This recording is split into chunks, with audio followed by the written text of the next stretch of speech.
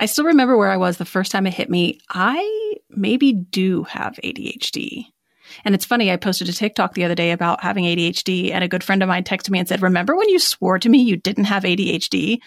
Oh, goodness. Well, listen, if you relate to that at any point in your life, I want to share a podcast that you should tune into. It's called ADHD Aha, hosted by Laura Key. It's candid stories from people who share the moment it clicked that they or someone they know has ADHD. In each episode, you'll hear heartfelt interviews about the unexpected, emotional, and even funny ways that ADHD symptoms can surface for adults. And it doesn't always look the way we thought it would. So check it out. To listen to ADHD Aha, search for ADHD Aha in your podcast app. That's ADHD Aha, with Aha spelled A-H-A.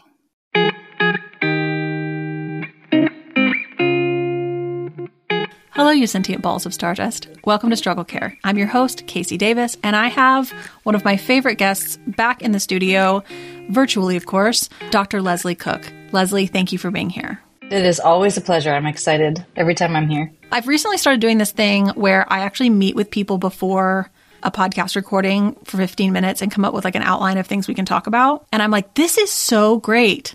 And not only did I not do that with you, I haven't even told you what the topic is today. I said, do you want to do another podcast? And you were like, yeah. This is my wheelhouse. I love that. I love that. What I learned was not everybody likes that or can do that. And so I went through a couple of interviews where I was like, oh, I need to start planning things so that I can help like guide the Lesley. I want to talk about rejection, sensitivity, dysphoria. Yeah. Don't we all? And here's my whatever that word is that you say, but the disclaimer. I 100% am totally down for any term that someone identifies with that describes their experience, that makes sense of their experience for them, and helps them navigate in a world where they can ask for what they need and create accommodations in their life and learn and grow and have self-compassion for themselves. And I'm so down for that. I'm never one of those people that wants to take terms away from people or that's not the right term. Who cares? You like it, you got it. It's fine. I'm disclaimering that only because I have so many questions about this term. And sometimes in order for me to understand something, I go to this devil's advocate place of these are the objections that come up in me. And I'm not voicing them because I think they're necessarily right, but because I have to get these answered for me to fully feel like I understand something. Yeah, absolutely. I was just talking to another mental health clinician about how in the evolution of social media mental health professionals, I did start as the person that was that's not the right term. Don't use it that way. And there's some merit to that in some cases, but one of the things I've learned, and I needed to learn by so much exposure to the consumers of our services and our content, is that disclaimer, is that number one, people only create and communities only create words when there's a vacuum. So there's nothing here that describes what I'm trying to say. And so everyone is just dismissing it. And I think that term, the biggest thing it did is it encapsulated quickly something that we could all go, oh, yeah, I've had that. That's a real experience. Yeah, it's a real thing, and you share it. It's something that brings people together into more understanding of each other, and I think it's less pathologizing than just don't be so sensitive. So I share that disclaimer, but, semicolon, I also have concerns with some of the terms that were adopted, and I think it's because of the fact that things grow and change, and so the original intent of that word, I wonder if we have strayed away from that. Interesting that you brought that up. So people ask me sometimes if I struggle with rejection, sensitivity, dysphoria. And for anyone that's listening that's what the hell is that? It's a painful experience that you have when you are rejected or you perceive you're being rejected. So it often comes up with criticism, even healthy, kind criticism. And it's the idea that I basically cannot tolerate anything that feels as though I've done something wrong or I'm being rejected. And I'm extremely sensitive to basically interpreting all criticism, critique, pushback, mistake as being rejected. And that my nervous system sort of has this really overblown response to that where I feel panicky. I feel like I'm in pain. I feel like I'm drowning. I feel all these things. So that's the colloquial, like layman's understanding of that. So people ask, and it's talked about a lot as something that happens in people with ADHD. It's not officially a part of the diagnosis. It's not a formal clinical term. It's not in the DSM. And to my knowledge, I have not seen any research on it. Have you? Not necessarily. And I think, again, social media is moving so much faster than our science can catch up. It takes years to like select a group and then do some testing. And so I haven't seen specific, outcome research of what is this, but I have seen articles and periodicals and shared experience publications that talk about the fact that this does seem to be something that is relatively unique as an experience, specifically for ADHD, found in every person to some extent, but overrepresented for the ADHD crowd. But I think it's unclear where it comes from or how we would encapsulate it. So I actually looked up like an article on it. And this is from like the Attitude magazine, which is like the ADHD publication that comes out. And it says, what is rejection sensitivity dysphoria? And it goes on to say like it's not a formal diagnosis. It's just like a common under-researched symptom of ADHD. We don't actually know if it is or not, but it is experientially very common. Noticeably, the first thing they say is RSD is not thought to be caused by trauma. And this is one of the hardest things is like, if you ask me, do you have rejection sensitivity dysphoria? And then you say, it's what I just described. Like sometimes you'll be like, yeah, it's like, man, really being impacted by the feeling of rejection. And so there's a part of me that's like, is that not just having your feelings hurt? Like, isn't that everybody? Like nobody likes to be rejected. But I will say that most of my childhood, I do feel like I had an extra sensitivity to feeling worthless. Like I struggled with feeling worthless a lot. And so getting rejected felt more painful to me than it seemed like it felt to others. And the only reason that I know that is because through being institutionalized and having to go through a lot of like confrontational therapy that like forced me to grow some ego strength, and then also doing some like having some own like growth around some spirituality stuff. There was literally this weird day, and I won't go into it because it's a very weird woo-woo story. But let's just say that I had a run-in with this woman at my work that bullied me, and like it tore me up on the inside. Like I would literally reacted that day in the middle of an all-staff meeting by screaming at her because she like made a face at me that was kind of like meant to make me feel stupid, and like ran out of the room and then cried and then went to my car and was trying to drive home and then a pullover. And anyways, I at that time was like looking into some of my own like spiritual texts, right? And I like read this thing and it was really meant something to me. And I felt this like physical shift in my chest. And then all of a sudden it got lighter. And it was such a weird sensation that I described to my friends as it felt like something let go of me and left me. And I had this shift where from then on, and I mean, I also was getting so much therapy. So I feel like it was almost this culmination of like a lot of therapy work, a lot of spiritual work, a lot of sort of like meaningful things for me, where when I would get rejected or get criticized, it still hurt. It still didn't feel good. But what was gone was this like darkness that would like slither up the back of my throat and whisper in my ear, see? I told you were a piece of shit. I told you no one was going to love you. Like that, previous to that like day, that was my experience of rejection. It was intolerable. It was painful. It was more painful than just this hurts, right? Now, I had never heard the term rejection sensitivity dysphoria, right? And I think the differentiating factor that when you hear people talk about it is they say, one, it is not thought to be trauma. I would have told you that reaction in me was trauma. And I know what it's trauma from. It's trauma from some family of origin shit. So I wouldn't have ever said that because specifically they say RSD is a nervous system difference that is not related to trauma. Now, I think I had a nervous system difference related to trauma, and then I got a bunch of therapy and also had like this bizarre spiritual experience, and now I don't feel that anymore. So personally, it's hard for me to contextualize that because when you describe it, yes, I remember feeling that way. But then when you needle down on it's not trauma, it's a nervous system difference, I'm like, oh, well, how would we even know? Like, in what world does somebody with ADHD not have traumatic experience by the time they're an adult? And I think that is the core of where I think we're still kind of trying to develop a way to conceptualize this thing that we're calling RSD, and we're not quite there. And I think to piggyback on that, I agree and disagree and love how they described it and absolutely hate it at the same time. So we know that ADHD comes with this list of dysregulations. And it's not just, as we all know, well, as we all in the club know, it's not just our attention and focus. It's also our ability to control upregulating our emotions, sometimes getting excited or motivated, sometimes downregulating.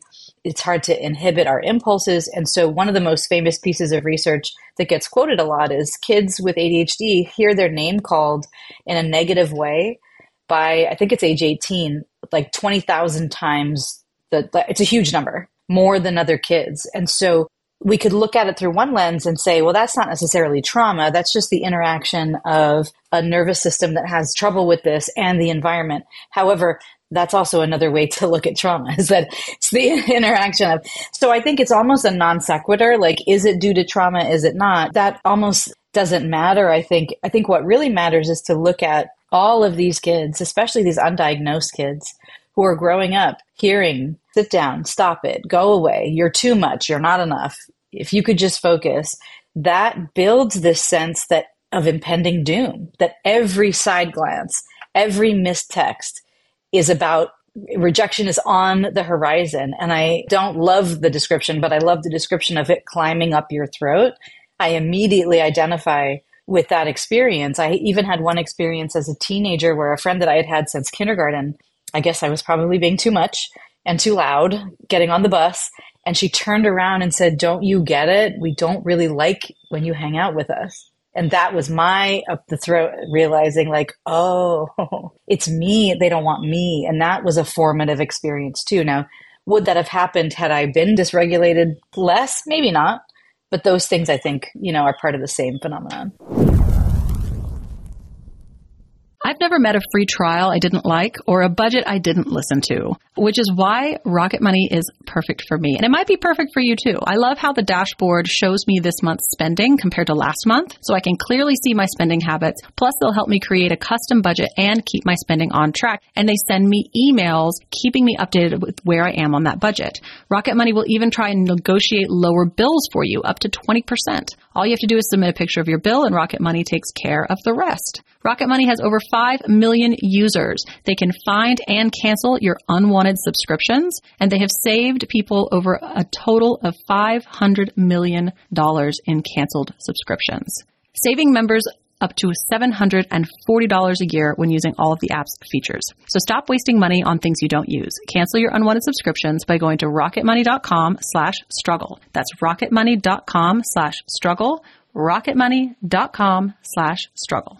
Shout out to Claritin for giving me some free samples and for sponsoring this podcast. I am a seasonal allergy sufferer, which means that sometimes I'm lying in bed reading a book that is super happy and my husband says, "What's wrong? Why are you crying?" Because I am sniffling and he thinks I'm crying. But no, it's just seasonal allergies. Luckily, that does not happen anymore because I use Claritin D. We can live Claritin clear with Claritin D. Designed for serious allergy sufferers, Claritin D has 2 powerful ingredients in just one pill that relieve your allergy symptoms and decongest your nose. This double-action combination of prescription-strength allergy medicine and the best decongestant available relieves sniffing, sneezing, watery eyes, itchy nose and throat. It's great. Ready to live life as if you don't have allergies? It's time to live Claritin Clear. Fast and powerful relief is just a quick trip away. Find Claritin D at the pharmacy counter. Ask for Claritin D at your local pharmacy counter. You don't even need a prescription. Go to Claritin.com right now for a discount so you can live Claritin Clear. Use as directed. When Breath Becomes Air by Paul Kalanithi is the exquisitely observed memoir of an idealistic young neurosurgeon attempting to answer the question, what makes a life worth living, as he deals with his own terminal cancer diagnosis. It's a stunning reminder to live while we're alive, a must-read for anyone in medicine from a doctor-turned-patient. For healthcare workers, expand your view on patient care and the fragile beauty of our mortal lives through Kalanithi's unforgettable words. Some of the questions Kalanithi wrestles with in this book include what makes a life worth living in the face of death? What do you do when the future flattens out into a perpetual present? When the future no longer is a ladder towards your goals in life? What does it mean when you have a child to nurture a new life as another fades away? When Breath Becomes Air is a #1 New York Times bestseller, Pulitzer Prize finalist, and was named one of the best books of the year by the New York Times Book Review, People, NPR, The Washington Post, Slate, and more. When Breath Becomes Air is available wherever books are sold. Learn more at prh.com/breath. Yeah, there is this interesting hypervigilance to rejection that you develop because of that. And that's the thing that I was trying to express at the beginning. I'm not saying that the experience that we're all describing when someone says rejection sensitivity dysphoria is not real. I believe it is. I'm more interested in when you get down to this question of, is it an environmental, is it an experience that is just describing something we already knew about ADHD, the different factors of, we knew these symptoms. So this symptom intertwining with this environment, creating this kind of, traumatic experience causes this experience, versus people who will talk about it as a symptom. No, out of the womb, something with your nervous system and your brain wiring, even if you never had a negative experience, is overly sensitive to rejection. Because that was my other thing, was when I read it, I was is that not just emotional dysregulation? I think you could phrase it that way. You could look at it as, functionally speaking, this is an emotional dysregulation that happens faster and more intensely for those of us with this neurotype, with this neurological difference. I think you could also say maybe for most ADHD people, it's so common of an experience that it might as well be a symptom.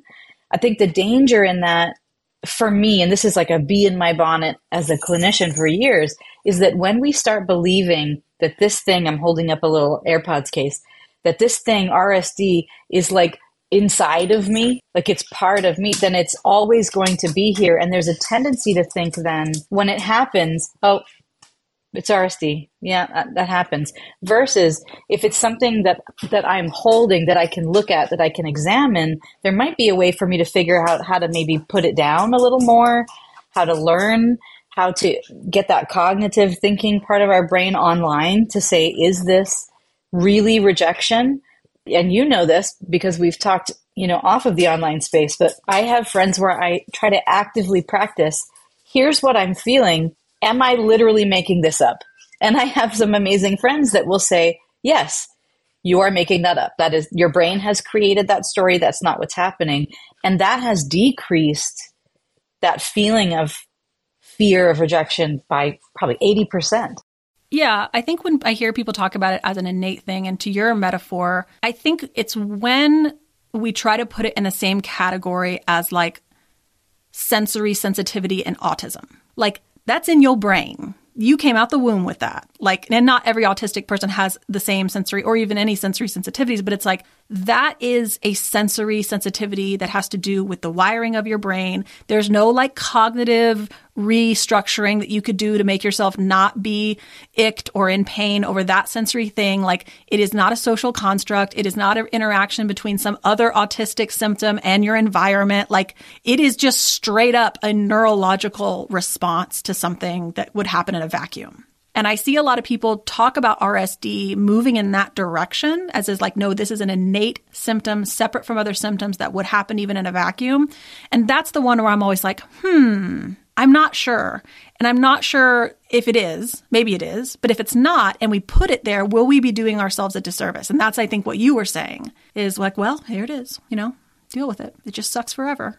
Right. This is just what we have. And I do think there are some other pitfalls with that as well, because it could be weaponized and not could. I see this a lot with kids. So if you have a child who, let's say a teenager who is actually experiencing rejection and they have ADHD, I have seen it, well, that's your RSD. It's possible that can be weaponized against kids and adults. I don't have to take your hurt feelings seriously because your feelings are just an indicator that you can't control yourself. They're not an indicator. Couldn't possibly be a reflection that I hurt you or that thing really hurt you. It's just this, and I have some friends that have borderline personality disorder and they talk about that exact scenario with them. They're and they're really healthy people, really mature and healthy around their borderline.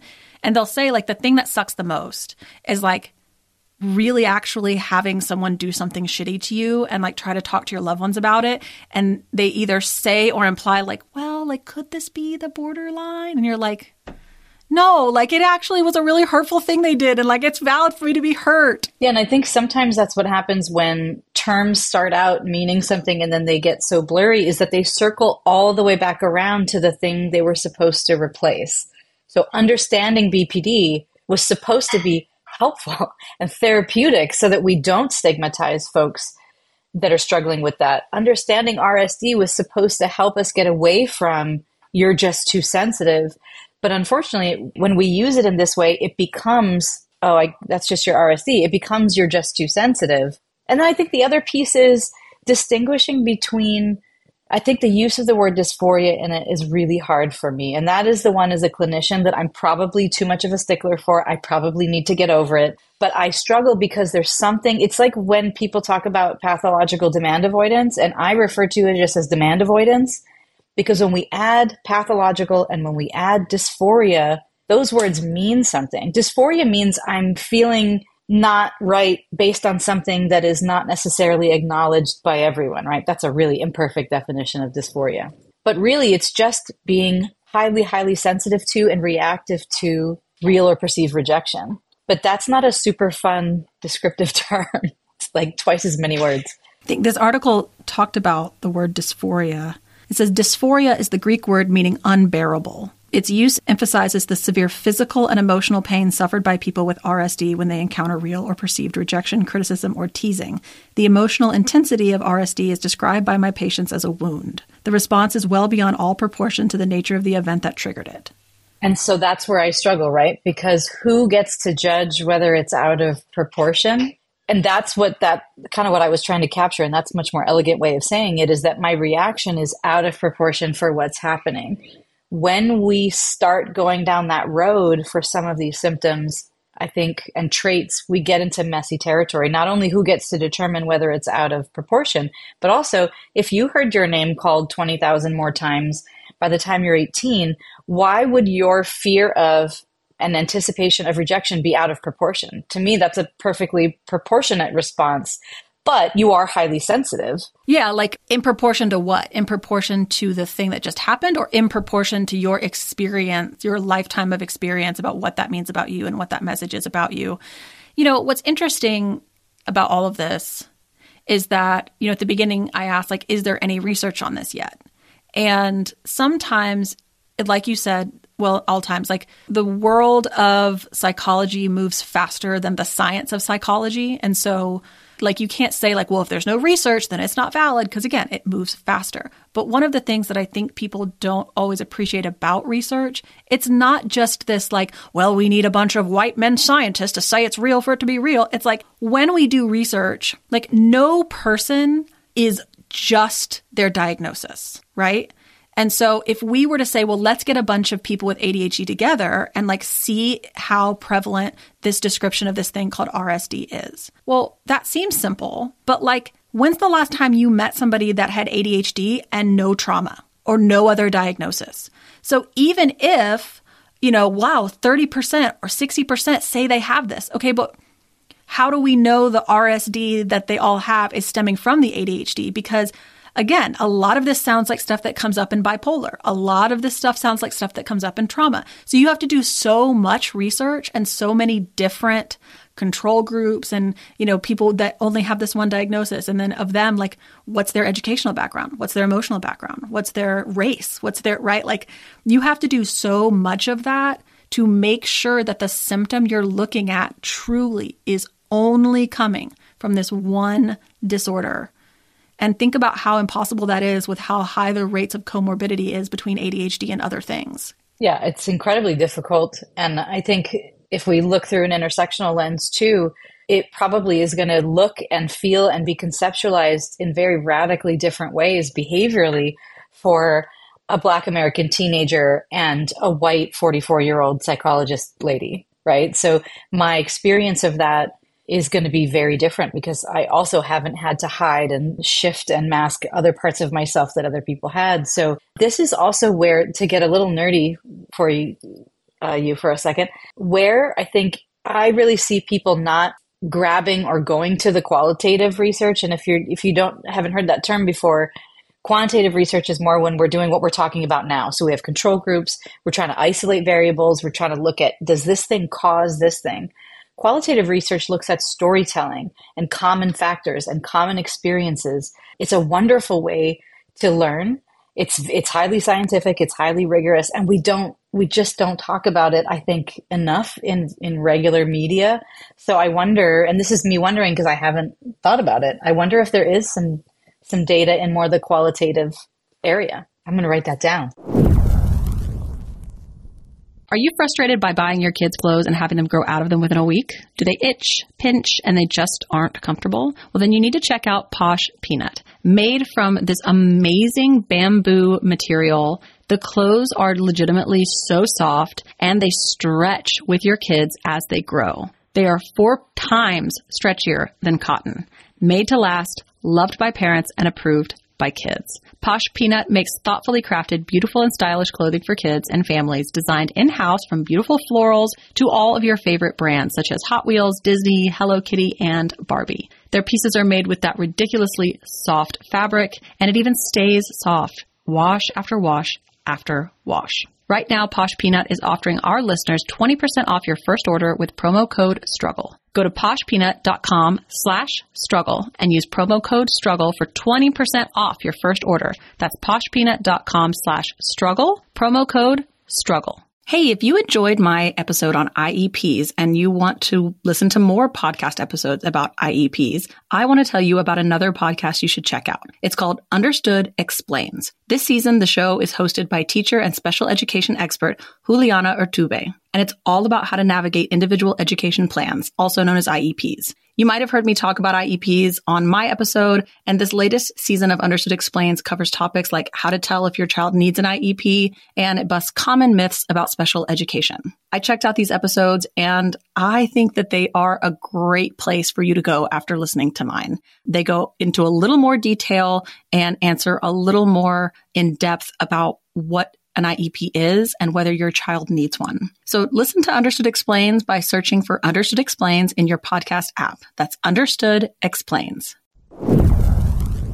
I did do like a cursory Google search to see if I could find any, research data, the PubMed data, the things like that. But maybe there is stuff out there that I just haven't found. So I'll leave that obviously as an option. When you were talking about like what could be the downside of over pathologizing the rejection response is that like, I know for me, there were so many clinical interventions that went into both clinical interventions and just like personal work that went into getting to a place where I don't feel like my world is ending when I feel rejected.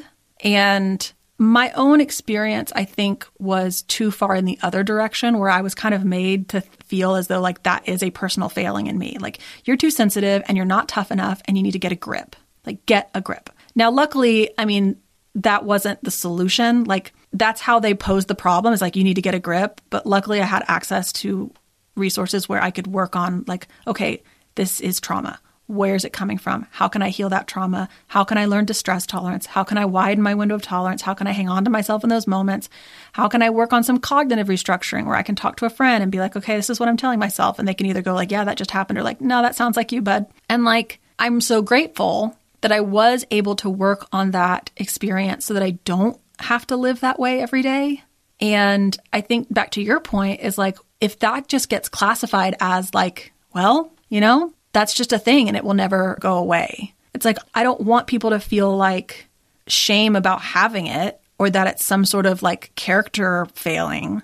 But at the same time, like, you don't want people to feel like they just have to live with this incredible pain.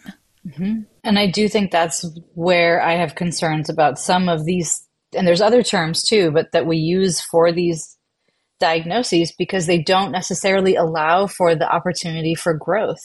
And we need that. Another thing we know about ADHD brains, in addition to the things that are kind of always going to be there, is that our brains do continue, well, everyone's brains continue to grow and change, but some of the development of that frontal lobe system is just delayed. So some of our treatment as ADHDers is continuing. Just like literally growing up. Yes, keep going. It's going to take us longer to find these regulatory strategies. And so if you tell someone who's 8, this is something you have in terms of RSD, not ADHD, and that's it. There's nothing we can do. I wonder if there are opportunities to learn that we can survive some of these challenges and that you can reach out and have support people that you can check with your friends and they'll be honest with you. I wonder if we deprive them of that. I didn't have access to any of that. I had to learn that as an adult. Well, and I think most people that I've heard use the term RSD are using it in, I would literally say like 95%, use it to describe, oh my God, I'm not broken. This is a part of my experience. This is why it's so painful. I'm not weak or stupid or any of these things. Like, I just have a pretty unique neurology, whether that is always innate or whether that was environmentally shaped, like whatever it is, like this is the thing. This is why this is happening to me. Or maybe like, this is why this is harder for me. 5% of the time, I hear it used to say, because this is harder for me for reasons that are not my control, I don't have to work that hard to address the impact it has on others. And that is just a human thing. Like, we all don't, it's hard to look at yourself. It's hard to take accountability. And I think that it takes a scalpel to really kind of draw that line between, my example is always like, I am sometimes late to things because of my ADHD. And what I learned was like the proper place for, it's okay, it's just my ADHD. That's something I tell myself. That's never something I tell the person being impacted by me being late. Like, that's for me to not hate myself, to not feel shame. It's not for me, like, that's to address my feelings of being upset at me. It's not to address your feelings of being upset at me. I definitely forgot what I was going to tell you. And I love that this is like a real world example of like some of the things that can happen when you have space to be authentic. What I was going to say is that also doesn't mean that we're not allowed to reach out for supports or ask for accommodations or let people know that we struggle with something. But I 100% agree with you that there is a balance point of what I tell myself. It's kind of like when we talk to kids about inside thoughts and outside thoughts. And learning which are which can make profound differences, I think, for ourselves, but also our relationships, so that others feel comfortable to say when we have impacted them. And like, feeling bad about something is also nuanced. Like, I don't feel like, so for example, I was 30 minutes late to a really important podcast recording because when I read it, I read that 9:30 CT, not 9:30 ET. So I had the time, but whatever, I showed up 30 minutes late. Everyone's calling me. So I don't hate myself for that. I don't think that I'm a bad person. I know that has nothing to do with me being irresponsible. I still feel bad that it impacted the people who were waiting for me and their day. Like, their day also matters. And so like, I think that that's the other like fine point in there is like, I know that's due to my disability. And I sometimes will communicate that to people, not because I want them to change their feelings of aggravation, but because I want them to know that I did not intend for them. I don't think I'm better than you. I know your day's important. And sometimes that's part of the wound of someone being inconsiderate in your mind is like, they think that I don't matter. And I want you to know, like, I do think you matter. I do think your time is as important as mine. That's why I want you to know that this was a disability related, flub, not just me being entitled. And I think that it takes a lot of nuance to communicate that in a way that says, I want you to know that I do care and I'm sorry, and not, you don't get to have feelings about this and I don't have to address this. I think even this particular part of our discussion really illuminates why talking about RSD is so hard, because all of these different facets of the nuance and understanding. And I think what always kind of brings it home for me is that if for this particular experience, I don't know that we've quite gotten it yet. I don't know that we've quite nailed it. What is this thing? How is it, happening conceptually? Because it's so hard to talk about. There's all of these facets. Do you find that that's particularly hard when it comes to any symptom that primarily expresses itself interpersonally? Yeah, that's a great point. I mean, like, being late is kind of interpersonal, but I mean, like, there's this RSD, but then with borderline personality disorder, there's this, maybe push and pull or being mean or feeling, what people would say is being dramatic. Somebody that maybe has PTSD and that is showing up as anger, like, you know what I mean? Like, things that emotionally come into play interpersonally. Like, I wonder if that's why it's so hard. I agree 100%. I think that's how we arrive at the difficulty when we talk about things like weaponized incompetence, and why that's so hard to talk about is because it's just this overlay. Anytime you have an exchange of communication in some way, it gets really hard. And I guess that's where a part of me always gets hesitant to label something, boom, that, oh, that's RSD. Because I think I know from my work and also my personal life, just because I'm so different than a lot of the people that I'm in relation to, that it's just not that simple. As soon as we add the dynamics of someone else, everything gets murky and we have to consider all of it. I think that's also what makes the large scale communication about these topics so difficult, just like personally as a content creator, as an author, because if I'm interacting with someone specifically, like I can ask enough questions to understand the nuances and then give a piece of insight or a statement or whatever. But what usually happens when I'm making content about something, like let's say I make it about RSD, and you'll have this person or this huge group of people that'll be like, I'm a good person and I try so hard to love the people well, and I feel so deeply ashamed that I can't live up to the neurotypical standards, and the people around me are always telling me that, I'm not good enough because I can't do this, and thinking that my inability to regulate emotionally like everybody else is due to me being bratty or not caring. And it's like, that's so painful.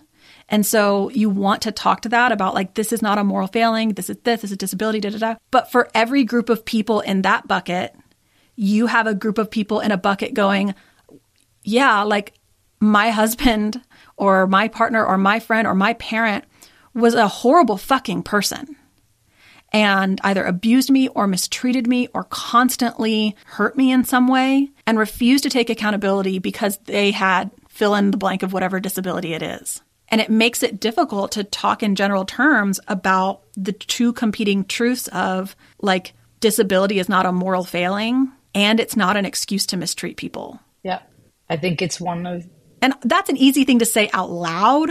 But if you go any further than that, there's no other sentence you could say except for that one before you feel like the people who were married to an abuser that had a disability are being discounted, or the people that were always demonized for having this disability feel discounted. And it makes it a really weird, hard line to walk.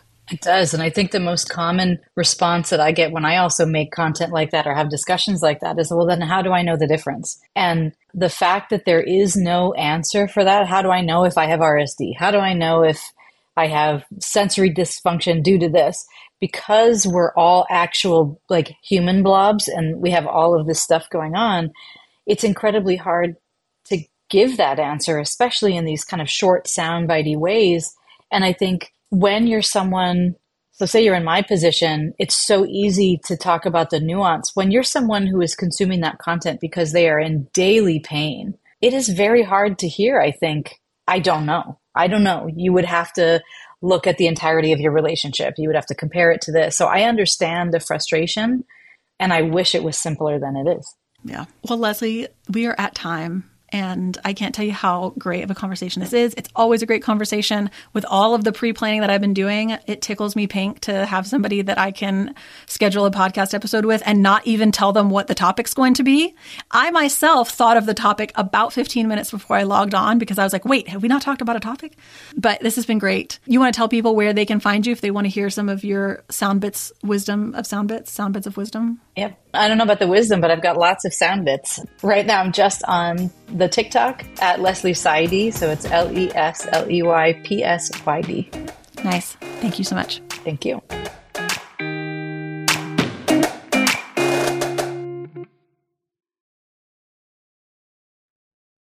Are you overwhelmed by the things that get in the way of you doing what you want to do? Are you looking for ways to simplify life to better align with your values? Do you want to create space in your schedule so you have room for more of the good stuff? Play, joy, relationships, gratitude, and more? If you answered yes to any of these questions, I invite you to check out Edit Your Life, a podcast to help you edit the unnecessary from your life so you have more room to enjoy the awesome. Through episodes with me, Christine Coe, and a range of super smart, compassionate, and thoughtful guests, you'll come away with big picture insights and practical ways to declutter your home, schedule, and mental space without getting bogged down by perfection. I have always believed that small moments and actions matter tremendously. My goal is to help you find agency and space in your life through doable baby steps that will leave you feeling accomplished instead of overwhelmed. Check out Edit Your Life wherever you enjoy your podcasts.